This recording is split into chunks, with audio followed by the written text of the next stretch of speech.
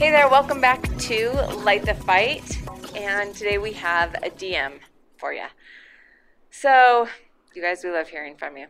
We love to hear your DMs, and now this is super exciting because you don't even have to actually DM us. You could. You could. I mean, we accept DMs on Instagram, not on Facebook. Don't message me on Facebook. I'm trying to hide from some people in my Facebook Messenger. Anyway, that's a side note. But now you can go to lightthefight.com and you can submit a DM right on there. So it says question, though. That's what Does they it say call question? it. Yeah, on the website. Oh, it we says might have to fix it. DM for those of you, direct message. But if you go to our website, it says submit a question. Boom. Hit that hot button right there. And next thing you know, you're directly connected to us to It's pretty exciting. Get us the info that you want So us you don't to weigh in have on. to try to memorize our email address, which is Yeah. hard, which is lightthefightpodcast@gmail.com. But I actually think that we're going to be able to email us directly from the website, Yep, too. directly It's a from the baby website. website, so we're still working on it, but we're pretty excited. Okay. I'm going to read this to you. It says, I like the first of these, especially. It says, I love your podcast. So thank you. Anyway, okay. I love your podcast. Thank you for sharing your experiences and knowledge with the rest of us. I think that's directed to you, David. I've got several friends into it that love it as well. Thank you for spreading the word. Okay, question. What do you do when you have a strained relationship with an adult parent? How can connection improve when you've asked for therapy together, they refuse? There's lots of unresolved issues from maybe past divorce, abuse, etc. What can be done to heal a relationship when only one side wants things to change all these years later? I think this is a great question because talk about perpetuating the problem. Like, very easy for problems that happened to maybe us when we were little to overflow into our relationships now.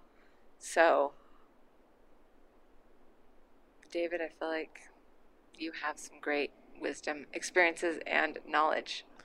Well, this reminds me of when I was going to graduate school and I was learning about all these family relationship courses and information and the psychology of why it's hard to be married and raise kids and get along with other human beings.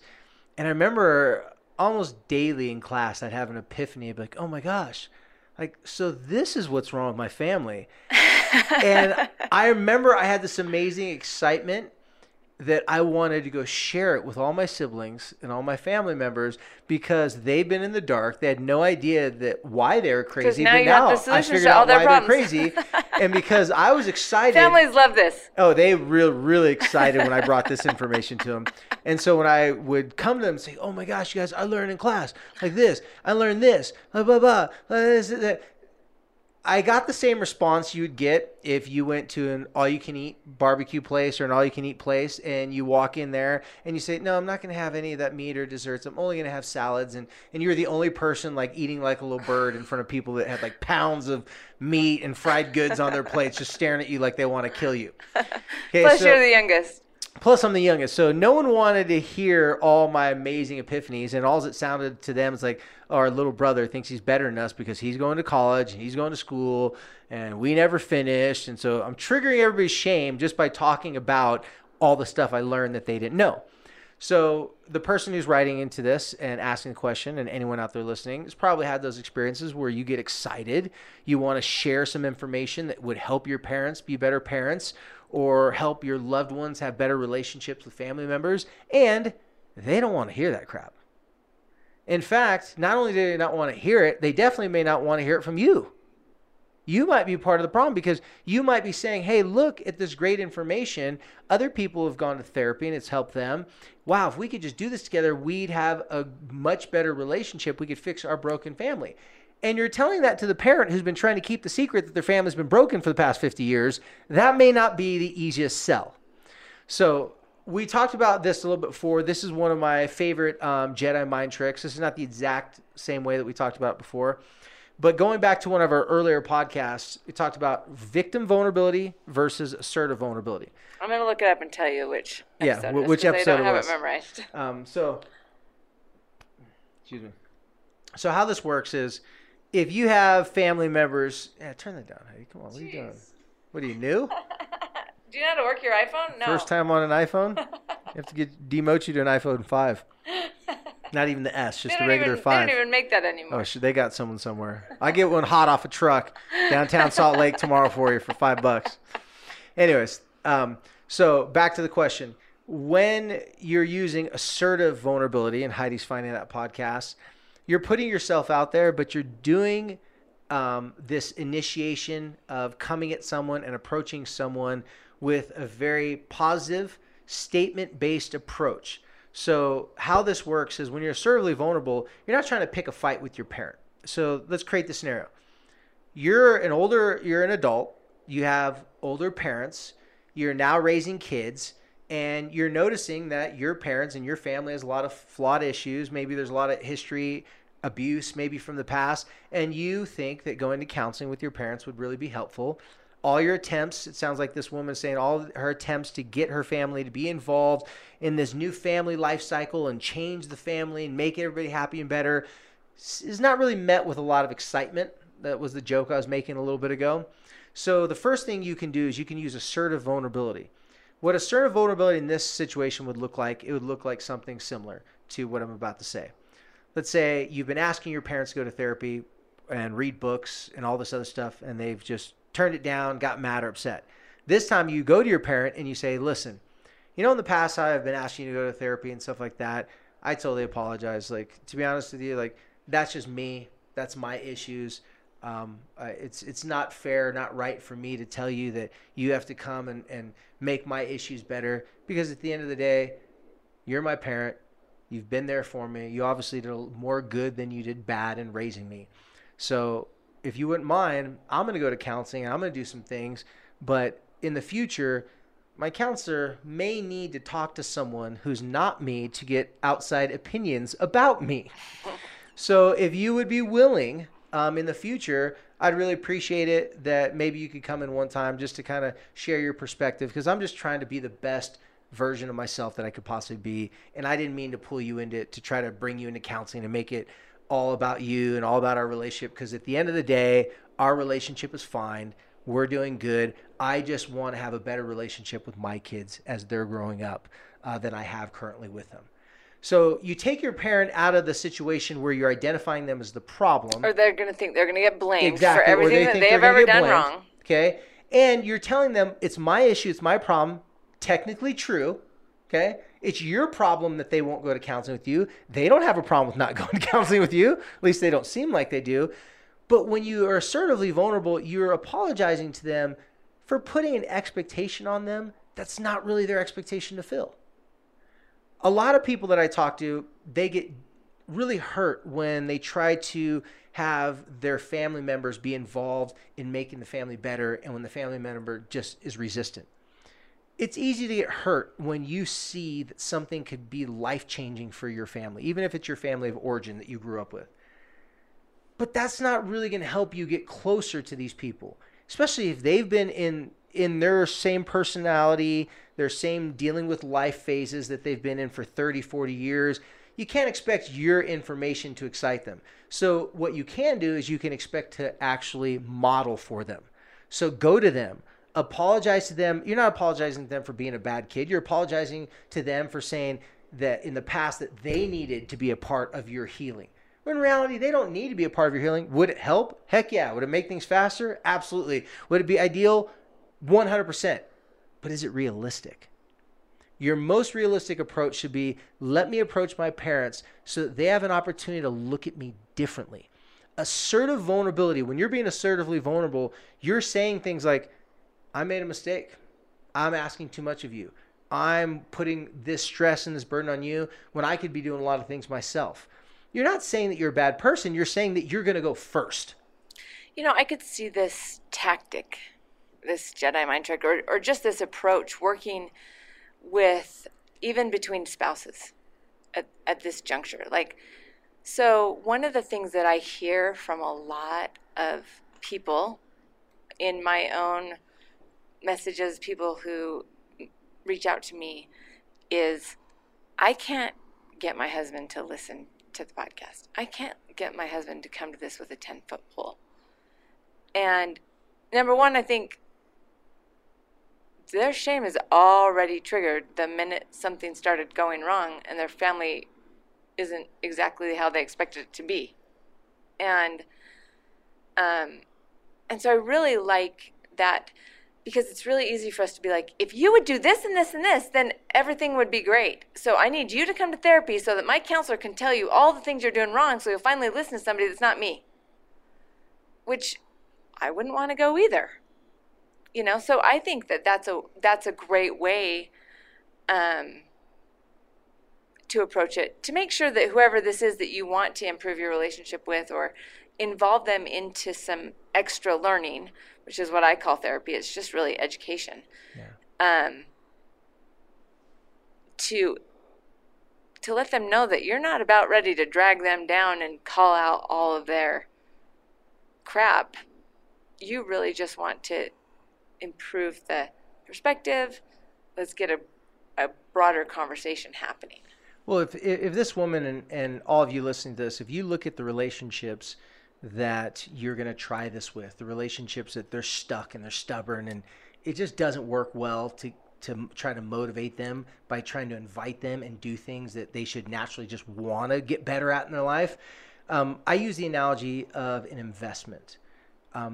Most people, when they first invest, like they try to take some money, whether it be in the stock market, in a business, whatever it may be, most people start off small and they start off trying to learn from other people who have more experience investing.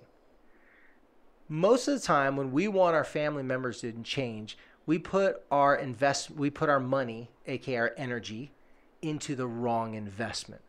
We're putting our money into how can I change this person versus putting your money into how can I invest into the relationship. Because if you're investing into the relationship by telling them, I should never have been asking you to come to therapy with me. I should, if anything, just be telling you, let me just work on it. Let me figure it out. And if my therapist doesn't buy my BS and thinks that I might be leaving out some important life, experiences, or they want an outside opinion, then I could ask you to be a part of something that I'm already fully committed to, and you're just going to add value to it instead of me telling you, hey, you need to be my partner in my change, even if it makes you look like you're a bad parent. Investing in the relationship comes very intuitive to the other person saying, you know what? I'm going to invest back in the relationship. So if you apologize to your parent for trying to get them to change their parenting styles, and you say you're going to work on being the best parent you can be, and give them a compliment like, if anything, you showed me hard work, dedication, find some things that they have done well, and just start doing that.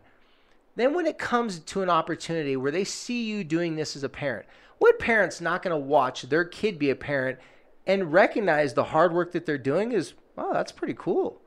They're really taking this parenting thing serious. I'm very proud of them.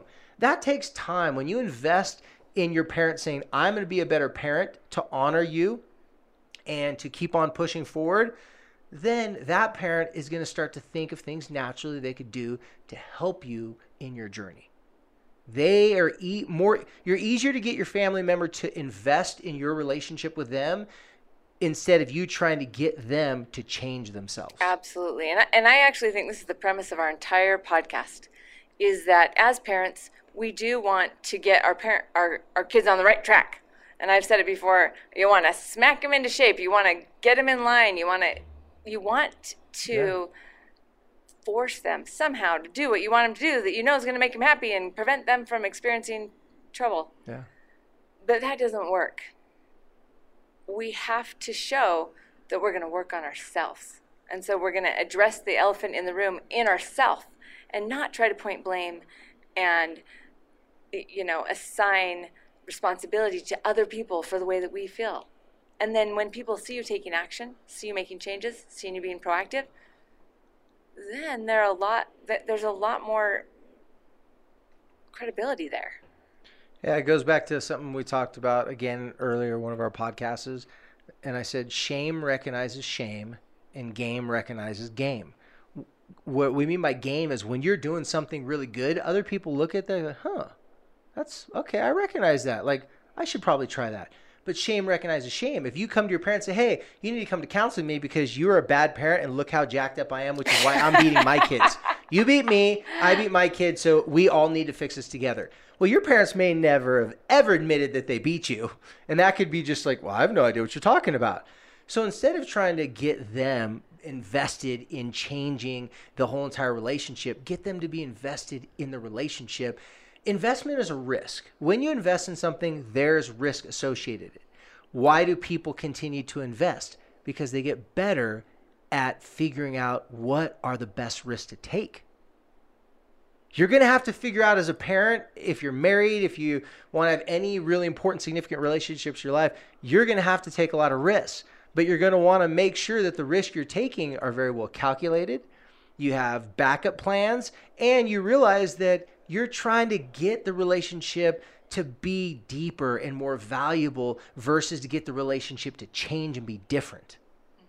You have a whole lot more. It's like you're focusing on depth instead of width of the relationship. Instead of trying to make that relationship with your spouse or your partner or your kid everything you want it to be, try to go so deep in the relationship that intuitively the other person wants to also then add more depth to the relationship. Yeah, that's a great way to describe it. I've never heard you explain that. I've only heard that in like MLM talk. Well, you've learned all you know from me. I just haven't taught you all that I know yet. There it is. All right, well. And you haven't learned it all from me. Yeah. I was just trying to make a funny statement joke. Okay. Oh, that was good. All right, well, I think that addressed it well, and I think that we all kind of can see areas where maybe I've said before, like, I think that I am who I am, even because of who my mom was and who she wasn't. Yeah. Like, I think it's also important to recognize that we are a product not only of the good things that our parents did, but even the mistakes that they've made. And maybe if it weren't for those mistakes that they've made, we wouldn't be the person that we are. I couldn't see myself being a family therapist had I come from an angelic family. Oh, see? It just made you the perfect storm. There you go, the perfect storm. Now doves dress me in the morning. Actually, I prefer seagulls. Seagulls. Yeah. They're just a lot more beachy. Yeah, pelicans, yeah. Anyway, so I do think that sometimes we have to realize also that everybody has to learn and grow in different ways. And if learning and growing for you is therapy and podcasts and books, that doesn't mean that everybody in your life is going to learn that way. So focus on you being the best person that you can be, and I like that, going deep into the relationship, and then challenge people to meet you on that depth and go with you, model for them. So yes, anyway. Depth first, then width. And the way to do that from what we just talked about in this DM is you have to have realistic expectations of the person you're working with. Look at that relationship as something you want to invest more into instead of something that you want to change. And then use assertive vulnerability to go to that person. Tell them you apologize for trying to, get them to be a part of your change. And instead, you're just going to keep on working on what you're working on. And hopefully they'll accept your apology and give them a couple compliments. Maybe it's something that they're not really doing great, but you'd like them to do great. Tell them thank you for being willing to support you and all the things that you're working on. Even if they're not great support people, thank them for the support they give, because in their mind, they may think they're amazing support people to you. That's usually the case. People usually count all the things that they did for you instead of all the times they didn't do anything for you. So give them a couple compliments, allow them to know that you're investing in the relationship, and just wait and see what happens with the way that they look at you, the way that they talk to you. Everybody recognizes when other people are making efforts. If you're investing in the relationship, they're going to want to match your efforts. If you're investing to trying to change the relationship, they're going to want to thwart and they're going to want to stop your efforts. Right. Big difference. Awesome. Oh, by the way, that was episode 13. Okay, thank you. Assertive vulnerability. I did my research. All right. Well, with that, we're going to end today's DM. Again, just to mention, if you want to message us or if you have a question or a topic that you'd like us to address, you can shoot that to us via our website, lightthefight.com. You can also find us on Instagram @LightTheFight, Facebook @LightTheFight, And if you'd like to email us, lightthefightpodcast@gmail.com. Yes. And thank you. Keep those DMs coming. We love it. And hey, have a great week. Over now.